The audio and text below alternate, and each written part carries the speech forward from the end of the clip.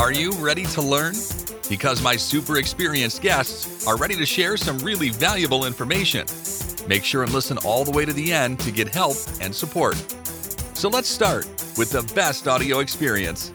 Hello everyone and welcome to our show. Today we discuss about promoting your ideas, your projects, startups, anything.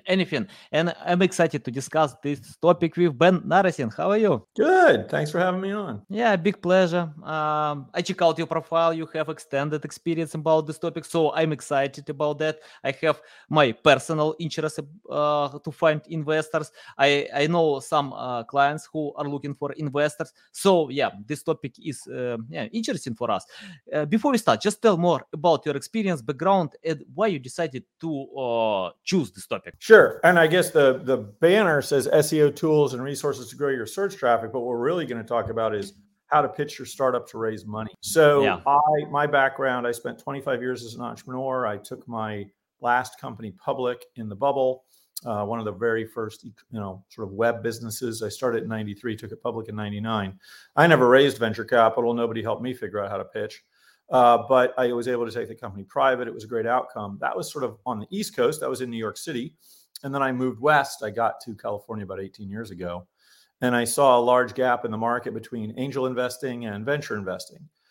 So in 2007, I started what was one of the first 3 institutional seed investment practices, where I invested in smart people with great ideas that they just needed a modest amount of money, relatively speaking, maybe $1 million, to prove or disprove. And then if that was done successfully, could go on to raise their next round of capital, which was at the time a Series A. So I did that exclusively for 8 years. I had invested about 80 companies.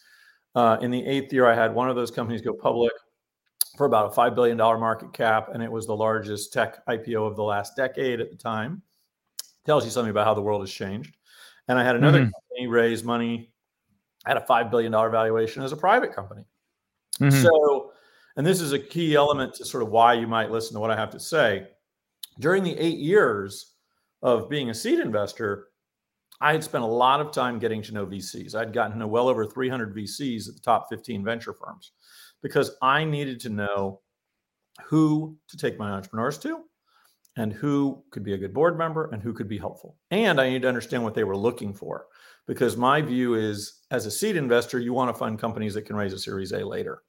So after 8 years, some of those venture firms came to call, and I ended up being a traditional venture capitalist for about 6 years.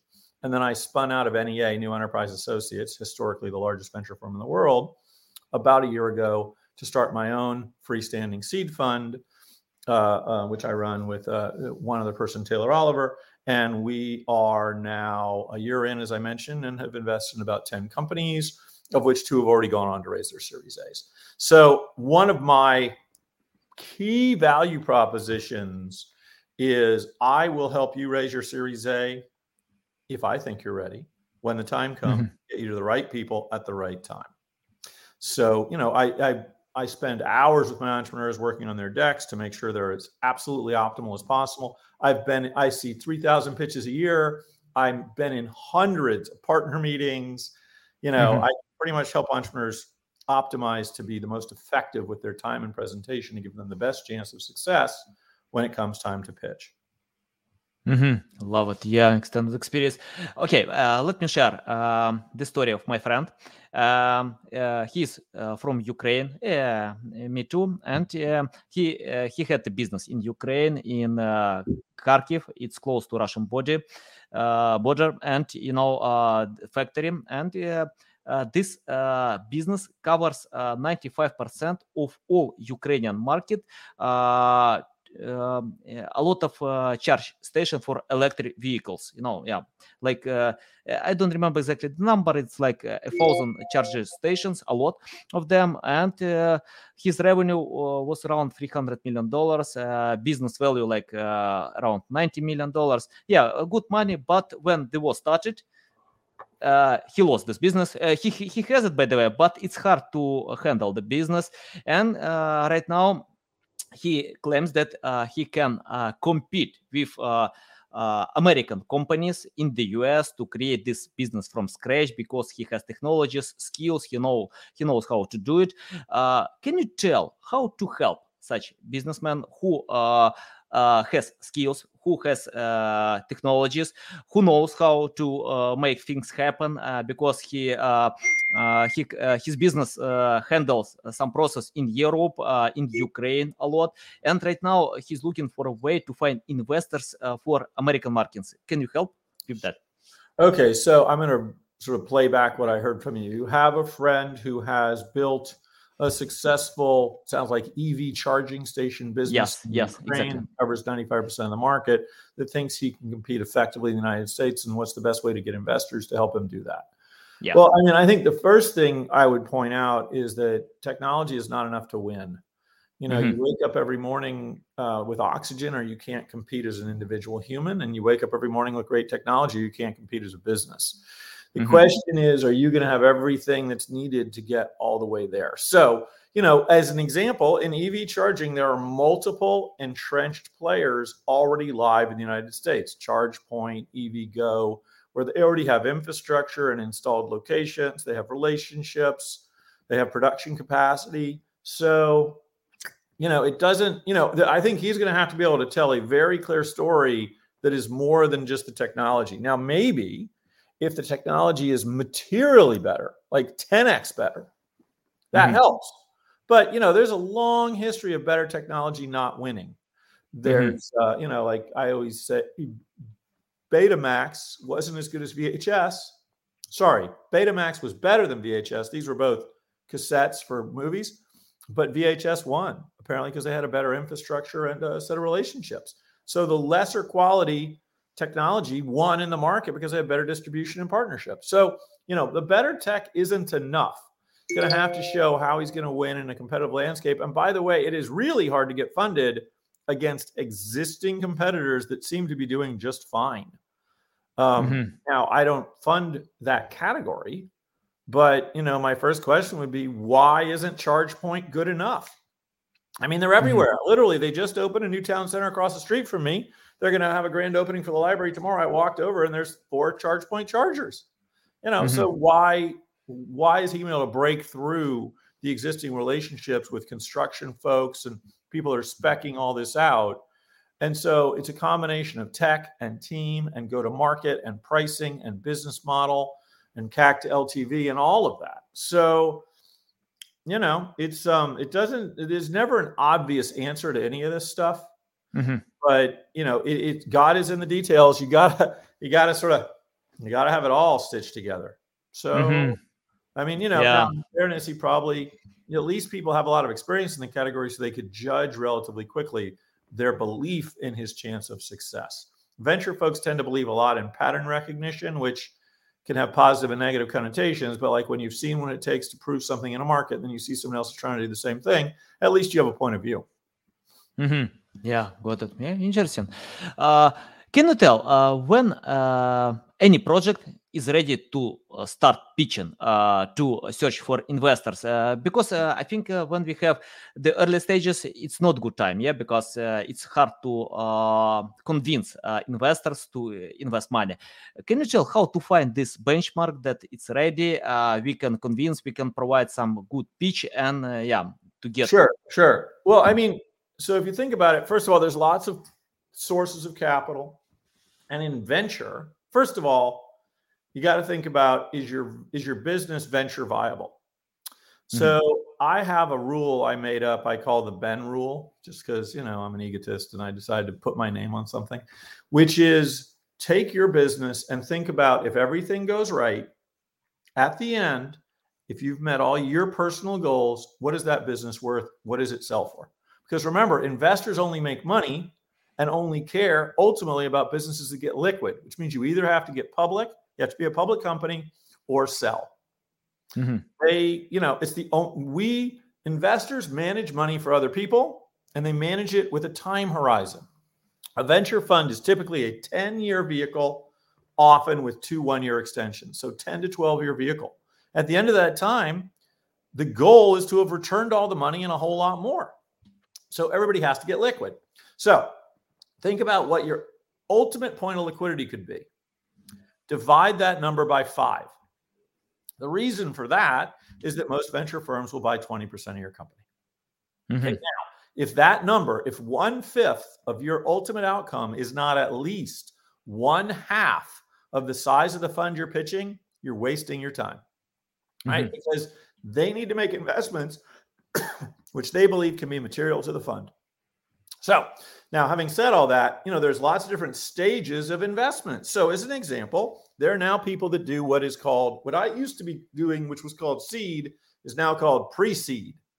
Pre-seed is basically smart people with great ideas and huge markets ahead of them that pitch those ideas, basically just a set of PowerPoint slides, and raise money pre-market, pre-product, right? It's like, I'm Ben Narrison. I've been a VC for whatever period of time, and I believe there's a huge opportunity in creating a marketplace online for debt for private companies, so that if you're venture backed, you can get individuals in a peer-to-peer environment to give you debt plus one. So basically, venture debt meets AngelList.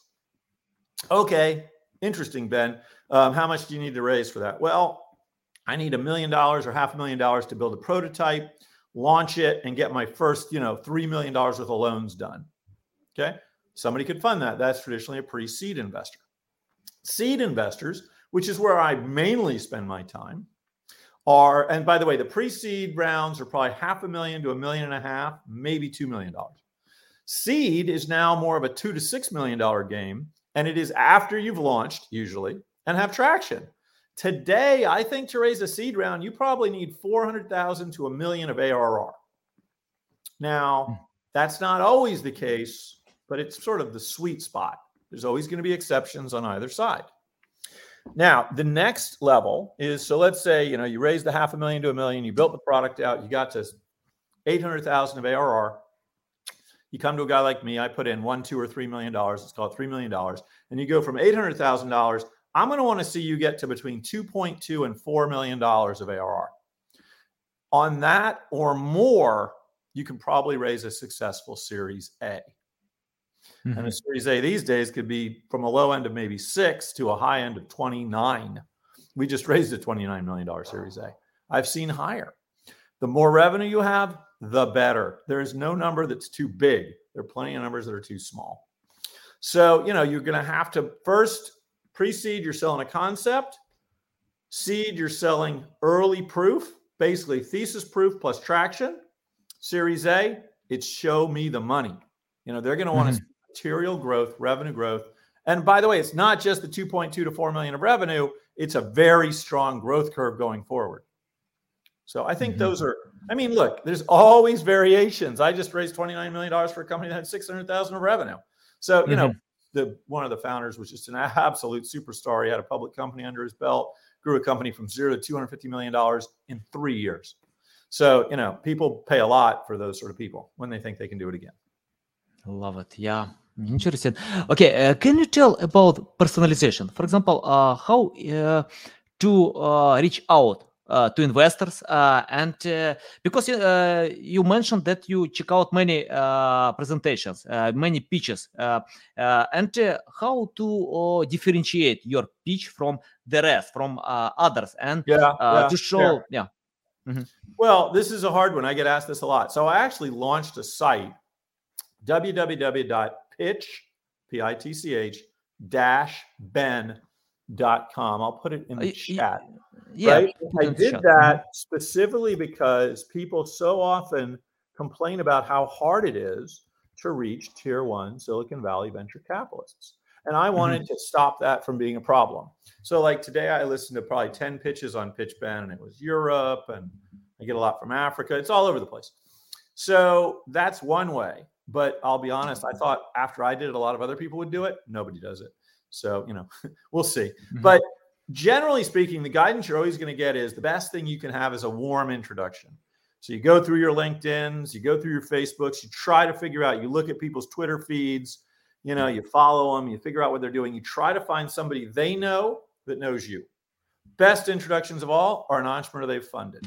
Well, when one of my founders brings me another founder, I'm always going to take that conversation. Okay. The next level, lawyers, accountants, service industry. Yeah, it's okay. I'll listen, but the filter is lower. So, and then other investors, that's sort of tricky. But you would prefer to go in with a warm intro. If you can't get a warm intro, different people act differently. I read 100% of my emails and I read 100% of my LinkedIn's. But if I'm not interested, I don't respond. I'm 400 emails behind by the time I wake up every morning. My lack of response, if anybody does pitch me by LinkedIn or email or Twitter, I also read all my DMs, doesn't mean I didn't read what you sent me. I read it. I get to inbox 0 every day across all 3 platforms. What it means is I'm not interested. Okay. I don't have time to say no 400 times a day to people that send random pitches that I'm not interested in hearing more about. The next level is to send them the link to www.pitch-ben.com and say, send me a video pitch, right? The next thing is, if that interests me, then we can talk about having a one-on-one conversation. But different people are different in terms of their willingness to look at stuff over the transom. So sometimes you look for places where maybe there's a pitch competition. That's a useful way to go, where they're judging a bunch of startups. Now with Zoom and StreamYard and all this stuff, there's lots of places where people are showing up that didn't used to show up. So maybe you can get online and here. Okay. So now let's say you found a way to get to them, or you're just trying to email them. Here's the critical thing. Be concise and be specific. Here is what a pitch should be made up of. Who are you? What are you doing? Who are you doing it for? How are you charging them? How are you doing? Period. Okay. I don't need some rambling, I just listen to all these pitches. Hi, Ben. I've got a great opportunity for you. You can get on board something really exciting. You can be part of the next and future generation. You know what that was? That was 15 seconds of wasted time. I'm going to do something that changes the world using an app for finance, for SMBs. Great. Good to know. You just told me nothing. Here's an effective pitch. I'm Ben Narrison. I spent 25 years as an entrepreneur. I built businesses which I took public in consumer, direct, retail, and I've been told I invented cost per click. I've got very specific domain knowledge in e-commerce, in online advertising, and I am launching an auction website to sell, farm equipment. Farm equipment is currently a $300 billion a year industry. There's no technology evangelists doing anything about it. I'm launching that. I need to raise $3 million so that I can get contracts in place with the top 10 buyers of farm equipment. By the way, there's 10,000 buyers of farm equipment. I have conversations with 6. I'm not live yet. I will charge them nothing to be on the platform, but I will take 15% of sales. Average piece of farm equipment sells for $200,000. I believe I can sell $200 million worth of farm equipment a year after 2 years and therefore make blah, blah, blah, blah. Specific. Stay away from generalities. I don't want 10,000 feet. I don't want 1,000 feet. Get me down to 10 feet. Who are you? What are you doing? Who are you doing it for? How are you doing it? How are they paying you? And how's the business going? Pre-launch, launch. We've been doing this for 3 years. Good. How much revenue? We're making $1. Yeah, I don't care. We're making $10 million. Wow, I care. We have a 1% take rate. Oops, I don't care anymore because 10 million is not making 10 million is your GMV. So be specific. I gave you a pitch, which I made up off the top of my head in under a minute that told you what you needed to know if you cared to talk to me again. And that's what you should do. Less is more. Here's number one rule that I give my entrepreneurs when I'm helping them with their decks. Your job is not to stop when there's nothing left to add. Your job is to stop when there is nothing left to remove. Strip it down to its bare essence and make sure it's specific and tells the story it needs to tell. Yeah, valuable. So valuable. I remember when I watched a movie about Steve Jobs, and he took phone and called many investors, asked, do you want to invest to Apple, a new company, big company? Can you tell about technical aspect? Because you mentioned about email, LinkedIn. Do we need to use email and LinkedIn to reach out to investors, or we can find you'd prefer to avoid it. You'd prefer to get a personal introduction or find a more creative way. Like people use Loom now. That's a little more creative. Try to find a way to. Some people, I'll tell you something that I think is reasonably creative, but I don't care. People will sometimes send me a video pitch over LinkedIn, like a 1-minute video pitch. Now I respond pitch-ben.com because my system is built for you to give me a live video pitch and for me to give you a live video response. Sorry, an asynchronous video pitch and asynchronous video response. Okay, so I'm just going to point you there. Oh, Number one thing, by the way, when you do reach out over LinkedIn, I'd say 90% of it, it's TLDR. Long. You think I'm going to read that?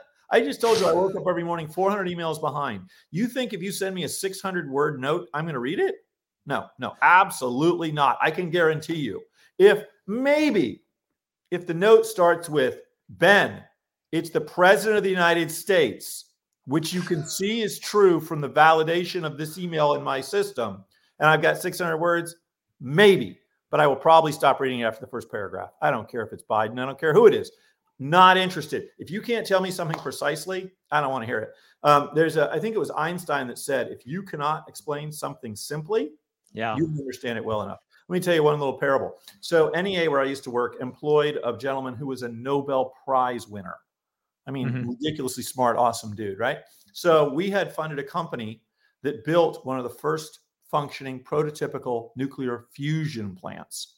And I had helped them with some fundraising. Well, I went down and visited the plant. I came back and I said, wow, that looked cool, but it could have all been made up for all I know. I know nothing about fusion. I don't even know how fusion.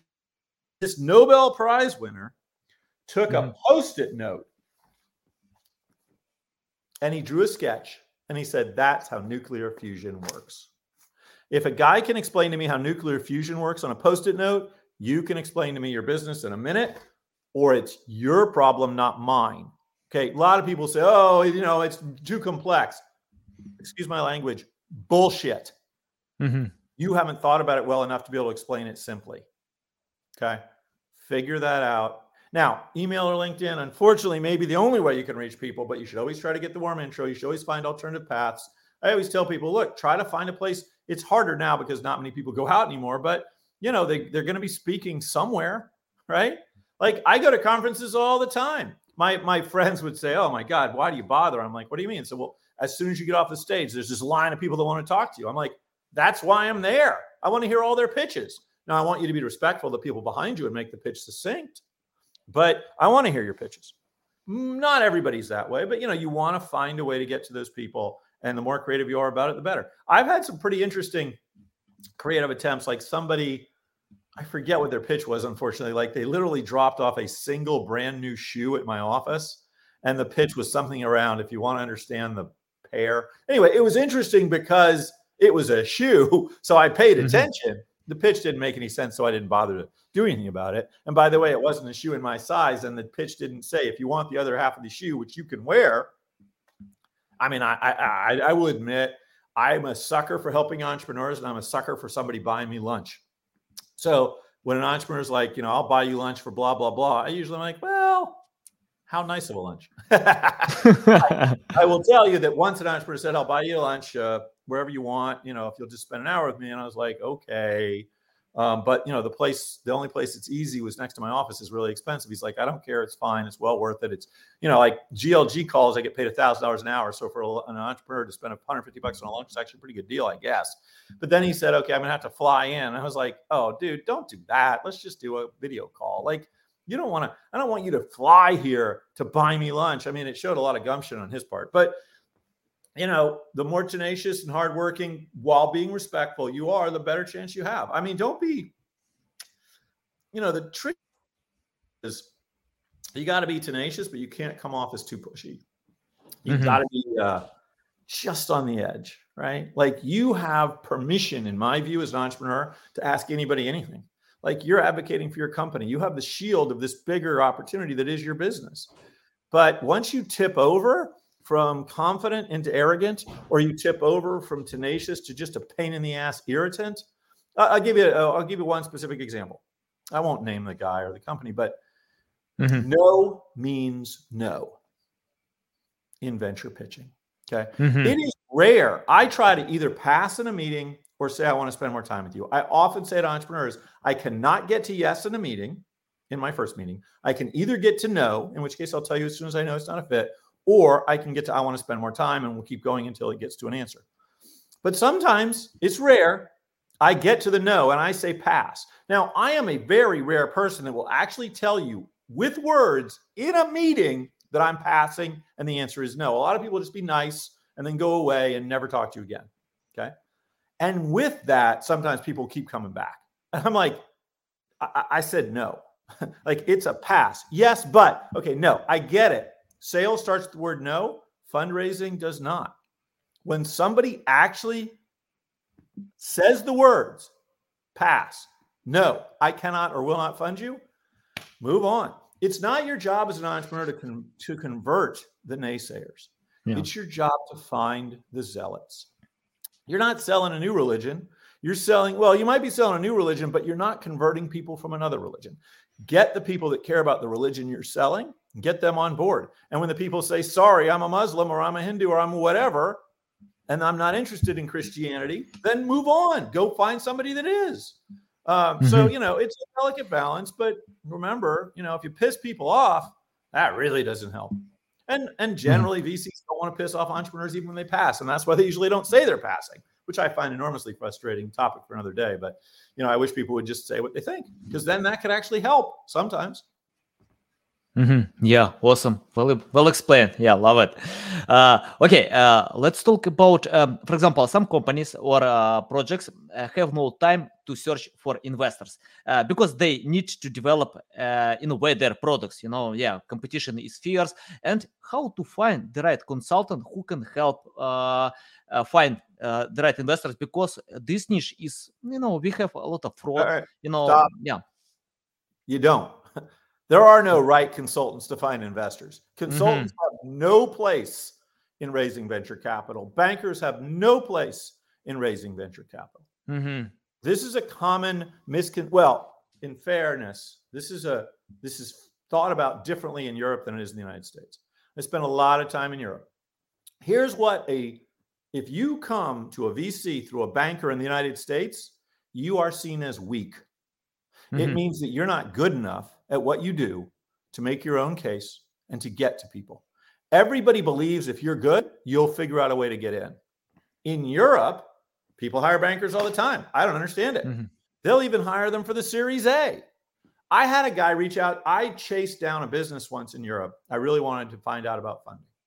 I got to him and he's like, well, we're about to raise, but we want to hire a banker. I'm like, please don't hire a banker. Pitch me first. You don't need to go through a banker. He refused, waited. I couldn't get anybody to pay attention. The banker's going to take their scrape. Screw that.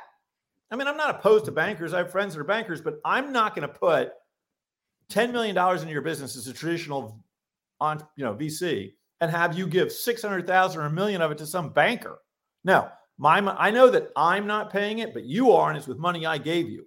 Not interested. So when you pitch a US VC through a banker, you're immediately in a negative. Okay, don't do it. No, that is no, and there are no, and consultants, give me a break. If somebody's telling you, look, you can bring on advisors. I sometimes, we have a certain ownership threshold we want, and sometimes we get to a deal too late and we can't get what we want by putting in the cash. So sometimes we'll say to the entrepreneur, hey, if we can be valuable to you, which we believe we can, and we'll introduce you to people to tell you that that's the case, and you can decide, then maybe the way to bridge the gap between what I want to own and what you're able to sell me is to have some advisor shares as well, because I will help you raise the round. So yeah, I mean, there's a very rich history of advisors that get equity in your company in exchange for helping you grow the business. And sometimes that includes getting you to the VCs that can fund you. But I mean, maybe 1 out of 50 of these people that say they are consultants that can help you raise money are legit. But for the most part, man, it's just, I don't know any of them. In fairness, it's funny because sometimes I think to myself, Ben, you could do a lot better just helping people raise money and taking a piece of the action. I probably should if people are actually getting that done. Like I had a deal where I helped somebody raise $29 million on 100 when they thought they'd raise 10 on 40. And what did I get? I got abuse for, the price of my shares and that I should pay more. I got no reward other than I'm happy for my entrepreneur. If I was a banker, I would have gotten 6% of the deal. So where's my 6% of the $29 million I helped raise? It was my introduction, my behind the scenes negotiation with the different people involved. I mean, if I can get 6% of that, geez, maybe I should do that for a living. But that is not the pattern you see. Silicon Valley is a pay it forward environment where people refer things. They want to see everybody succeed. And there's not really, I'm not saying every one of these folks is bad. I just haven't seen the ones that are good yet. So I would not do that. Now, in fairness, if you're coming from another country and you don't know this ecosystem, you probably need a guide. Now, hopefully that guide is an advisor where you're giving between 20 bips and 2% of the company, depending on how early you are, and they know the people and they can get you to them. But that is different than some, like fee-based consultant. And, there are organizations that explicitly are about bringing companies over. There's a group called UpWest Labs that does this in Israel. They partner with the very best entrepreneurs. They bring them here, they give them incremental training, and they introduce them forward. They're incubators and accelerators. They put in some money and take a big chunk of extra, mainly because they can get you to investors when the time comes. We advocate for the fact that we can get you in front of the right investors at the right time. We do it just to win the deal. Right? Mm-hmm. Like you said, $29 million, and I got no incremental gain from that. I got to mark up my position. So, yeah, I'm very, very negative on consultants, bankers, and anybody that gets in. And here's the other thing. I don't want anybody in the way of my relationship with an entrepreneur, right? Don't send your VP Biz Dev to do the job. Send the founder and CEO. I need to know the person I'm funding, and the person I'm funding is the alpha that leads the company, period. Okay? I don't need somebody in the middle chit-chat with me about why this is or isn't a great opportunity. I mean, universally, when a banker sends me a pitch, I'm like, I'm sorry, that's not how I work. Unsubscribe. Got it. Yeah. Valuable. Yeah. I can't avoid one question. I can see a lot of books on your background. Can you tell which books do you like to read and why these books can help you? Yeah. I mean, it's funny. Entrepreneurs often ask me what they should read, and I say either nothing or everything. Nothing, because you just don't have any time. Like, don't read TechCrunch all the time. Don't get, don't feel bad because somebody raised a bigger round at a better price. But, expand your mind constantly if you have the time. These books cover literally every topic. There's hard science, science fiction. There's history. There's classics. There's option trading. There's more hard science, science fiction. There's a great modern classicist. Right now I'm reading Frank Slootman's new book, Amp It Up, which I think is great. There's another book I thought was really, really good called The Culture Code. I think that's by Dan Coyle.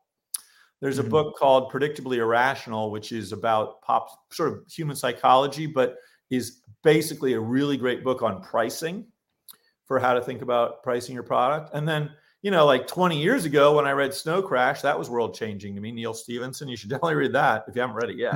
That's funny. My brother-in-law, who's a high net worth banker, I went to his house about 6 months ago and he had Snow Crash on the wall. And I was like, why are you reading Snow Crash? Like, you're literally the most classic, boring white guy that's in banking that's never read science fiction in your life. He's like, oh, I want to understand the metaverse. I was like, well, you're about 23 years late, but good for you, man. So better late than never, I guess. And Snow Crash is probably one of the most seminal books in science fiction that exists when it comes to the dorks like me and nerds that have built this world. Diamond Age by Neil Stephenson is also quite good. So, it's, I do like to read. I seldom have as much time as I'd like. I try not to buy Wi-Fi on planes. That's a chance to read. I also have plenty of books on my Kindle, but I like actual books. And I've read not every book here, like these leather bounds are more for aesthetic. They were inherited from my father-in-law, but I've read all the other stuff. And, I'm just as likely to read books like Collapse by Jared Diamond about sort of how successful cultures have imploded. Or Cadillac Desert about the water situation. I think there's a value in constantly expanding your mind, and you do that by constantly exposing yourself to new ideas and new thoughts. And there's great wisdom that's been created over basically all of human history and put into words. Thoreau, right? Socrates, Plato. I mean, there's great stuff. This stuff goes back to basically before words were used in written form. I think it was Socrates protested against the written word. He believed the written word would make us lazy. By having words, put down words on paper would mean people had to remember less. There's great data that people do remember far less now, but obviously the written word empowered lots of other things, so it's all good. You give something up, but you get 100 times more, that's fine. Yeah, nice. I have the question about extra money. For example, if some companies have cash and they want to invest this cash, can you tell them which way is better to do it? Because, for example, I failed many times with crypto, with some, I don't know, many different things. Can you tell if you have no experience with investing but have extra money, how to find the right way to invest them? how an individual would invest the extra Yeah, capital. or company. Yeah, or Well, I company. mean, that question is extremely hard to answer because it's case dependent, right? I'll tell you an answer in a different way.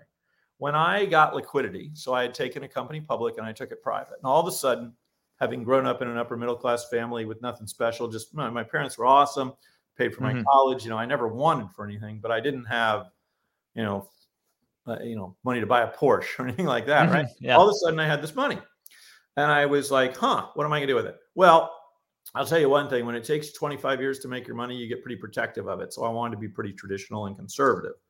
But the way I got started as an early stage seed investor was I took the job to run the institutional platform to start one of the first seed investing organizations in the world in 2007. And I negotiated the right to invest my own capital alongside. And what I did was I said to myself, what amount of my net worth am I able to lose without it being damaging? And I decided I could lose 10% of my net worth. So I took 10% of my net worth and I put it into a separate account. And I said, that is the money I will use for seed investing. These days, things like AngelList make that possible for anybody.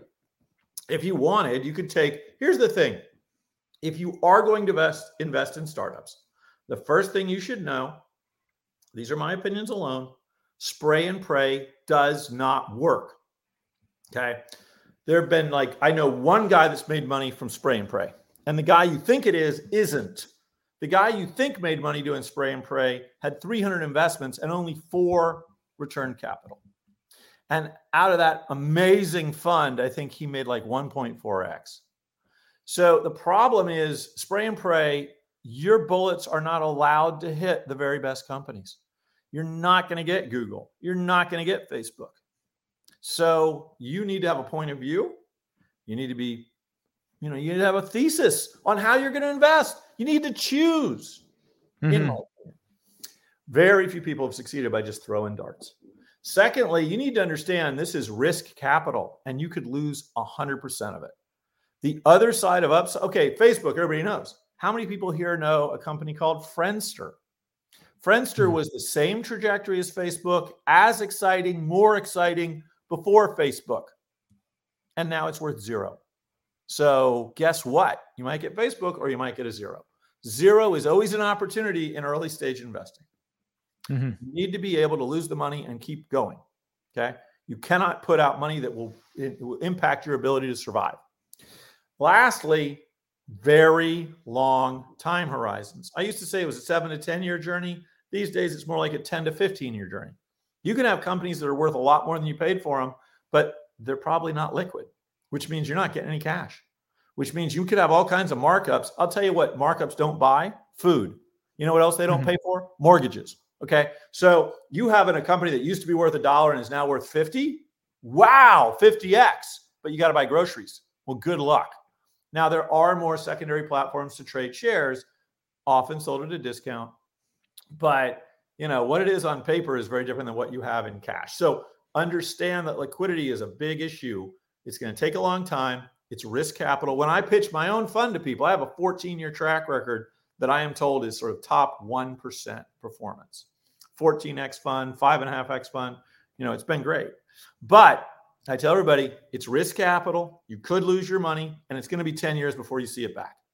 Don't misunderstand that. And don't give it lip service, because one day you'll need some money and you'll realize it's not there. And that's a big, big problem. So you've got to match the risk of what your investments look like, both with the return you need and your place in life and your age, right? You can afford to take more risk when you're young, not because you have to eat less or pay less mortgage, but maybe you don't own a house yet. Maybe you don't have a family. Maybe you don't have kids in school that are costing you a tuition, right? And if it all goes horribly wrong, maybe you can still move in with your parents and start over again. But I'll tell you, you're married with 2 kids with a mortgage and 2 kids in private school. You do not want to screw up so that all of a sudden you got to tell your wife or husband why, oops, kids got to go to public school now. I'm not, by the way, public school is great. I'm just saying, you got to make sure this is discretionary money, not prime money. And so you did lead with extra money, and that's fair. I don't trade crypto. I think it's a speculator's game. I'm an investor. I'm not a speculator. Mm-hmm. They're different approaches. And I'm just not, I mean, I made my first blockchain investment in 2014. If I had invested in crypto, then I would have made a butt ton of money. But it's not what I'm good at. I am not a speculator. I've never traded. I mean, I've traded currencies or gold like once. Here's the thing about speculation: gold, currencies, futures, crypto. It's awesome while it's working, and it's disastrous when it doesn't. Right? You can make a lot of money until you lose all of it and more. And you better understand those risks. You need to go into any investment open-eyed, knowing what the other side of the coin is. 0 is what I'm accustomed to. Negative is not. You know, you're doing futures on options, and all of a sudden you get margin called out, and you might actually have to put in more money than you made $1. You could have made $1, but now you got to pay $3. Woof, not good. I like venture. You can only lose $1, but you can make 1,000 times. Love it. Yeah, well explained. I have the last question about. By the way, the public markets are in such disarray. If you have a long-term belief in companies, now's a good time to buy them, I think. Because the thing is, it's not about trading. Can you buy and hold? If you think, I don't know, Snowflake is an awesome company, Netflix, Salesforce, they're down big time. Now, they'll probably go down more. I don't know. But you sell naked puts beneath them. But net, as long as you got a 3, 5, or 10-year time horizon, so what? It's great to buy great companies when they're depressed. Yeah. And here's the last point. They're liquid. Even if you lose money, at least you can get that money. You have a company that does a down round in your private portfolio. Nobody's offering to buy it from you, even at that price. So at least with public stocks, you know that when it comes to it, if you need money, you can at least get it, even if it's at a suboptimal price. Sorry. Yeah, that's scary. Love it. Can you tell how to learn more about investing today? If someone wanna be an expert like you to jump on this field, lead them in the right direction. I mean, that's also quite hard. I mean, obviously you can read a lot, maybe something like Seeking Alpha for old-fashioned stuff, or even Warren Buffett for it's good to start with classics. Like I think my son, when he went off to college, I gave him The Intelligent Investor, which is Warren Buffett's favorite book. But that's sort of to understand baseline, old-fashioned thinking about investing. It's not really necessarily as informative about current day, but it's smart stuff to understand and know. The thing is, one of my favorite sayings is, good judgment comes from experience, but experience comes from bad judgment. There's no substitute for doing in order to learn. Now, maybe you can create a synthetic fake portfolio. Let's say you want to play in the public markets. Nothing wrong with doing all the research, doing all the work, and then pretending you bought it by creating a spreadsheet of what you would have done and tracking it. Also, nothing wrong with, let's say you have $100,000 to invest. Maybe you want to start by taking $1,000. I mean, the nice thing with Robinhood and even the free trading at Schwab, you can buy small amounts of stock in companies these days. You can buy fractional shares. So you can see how it would go. Now, here's the problem for people that have been trading for the last 5 years. Everybody's a genius in a bull market, right? We are in the longest up market that has ever existed on the planet, with one exception, which is, I think, Australia. Okay. That doesn't mean you made the right decisions. As one of my friends and general partner at another firm, I was a GP, said once, the end result does not determine whether you made the right decision or not. Luck does play a factor. Let's say you won the lottery. Did that mean you made the right decision to play the lottery? The lottery is a bad bet. It's a horrible statistical bet, but you won. Somebody had to. Well, guess what? You still made a stupid decision to play it in the first place, but you're the one person out of 1 billion that made money doing it. So, it's like making money right now, or making money in the last 5 years, I don't think tells you if you were any good at your job. It's just, as one person we were talking said around venture, it's not about the one hit, it's about the body of work. Have you been able to consistently do X, Y, or Z? I look at things like, what percentage of my company didn't make money? What percentage of my company did raise Series A from a tier 1 firm? And those numbers are better for me than for most. So I think that indicates that I've learned something. I apply what I learned as an entrepreneur to picking the entrepreneurs I fund. I spent 25 years as an entrepreneur. You're not going to pretend your way through me, whether you're going to be a good entrepreneur or not, right? I don't have any illusions about what it's going to take. Entrepreneurship is the hardest job in the world if you're not a first responder. if you're a soldier or a fireman, those are harder jobs. You're putting your life at risk. Okay. But in a job that happens in an office, library, or cubicle, nothing harder than being an entrepreneur. Waking up every morning, responsible for all your people, all alone, nobody to talk to. Things go wrong constantly. You get hit in the face with a virtual sledgehammer nonstop. I can tell you 100 stories of how things went horribly wrong. Okay. You got to be able to push through. I got to believe that about you. That's why my fund is named Tenacity. Tenacity is the only true secret to entrepreneurial success. Brilliance is assumed, or I wouldn't have funded you. A great idea is assumed, or I wouldn't have funded you. And a huge market is assumed, or I wouldn't have funded you. I always say I need 5 things to make an investment. People, a great idea, and a huge market if it works. Okay. I funded that before, but the person didn't have the tenacity to drive through the hard times and they failed because they gave up. Okay. Not interested in that. So clearly somebody did trick me, or I didn't understand them well enough, or they didn't understand themselves. I don't know. But I drifted off on a tangent. I know it wasn't explicit to the question. So learning comes from a lot of pain. I mean, look, the more pain you suffer, my son was complaining about something. And I said, hey, hard lives make strong people. It's life. Easy lives make soft people. Soft people don't survive the zombie apocalypse. I'm using that metaphorically, obviously, but I want my kids to be strong. I want my entrepreneurs to be strong. I want me to be strong. So yeah, exactly. Yeah, 100%. Yeah, Ben, it's a big pleasure, to learn from you, to learn all these insights. Tell our audience how they can reach out to you, learn more about you, follow you. Sorry, you broke up there. Can you say that again? Tell our audience how they can reach out to you, learn more about you, follow you. Yeah, so there's multiple ways. The first one I just put you already have it in the chat. Yeah. And that is, if you have a concept you want to pitch me, then you use www.pitch-ben.com. Anybody can pitch me and I promise them a response. It might not be quick, but it will happen. Secondly, follow me on Twitter @bnarrison. I'm constantly throwing out things I think are interesting. Look, the bottom line is I use Twitter for myself. I use it as a notepad for things I don't want to remember later. And if other people want to see what I have to keep in my notepad, more power to them. I tweet out articles I find interesting, but I tweet out, we fostered 150 dogs. So if you want to see pictures of puppies, I got them on my Twitter. And then lastly, feel free to connect me on LinkedIn. I accept all connections. You can certainly send me an email there if you choose. Like I said, precise, right? Not long. Who are you? What are you doing? How are you doing it? Who are you doing it for? And how's it going? All those are valid ways to get to me.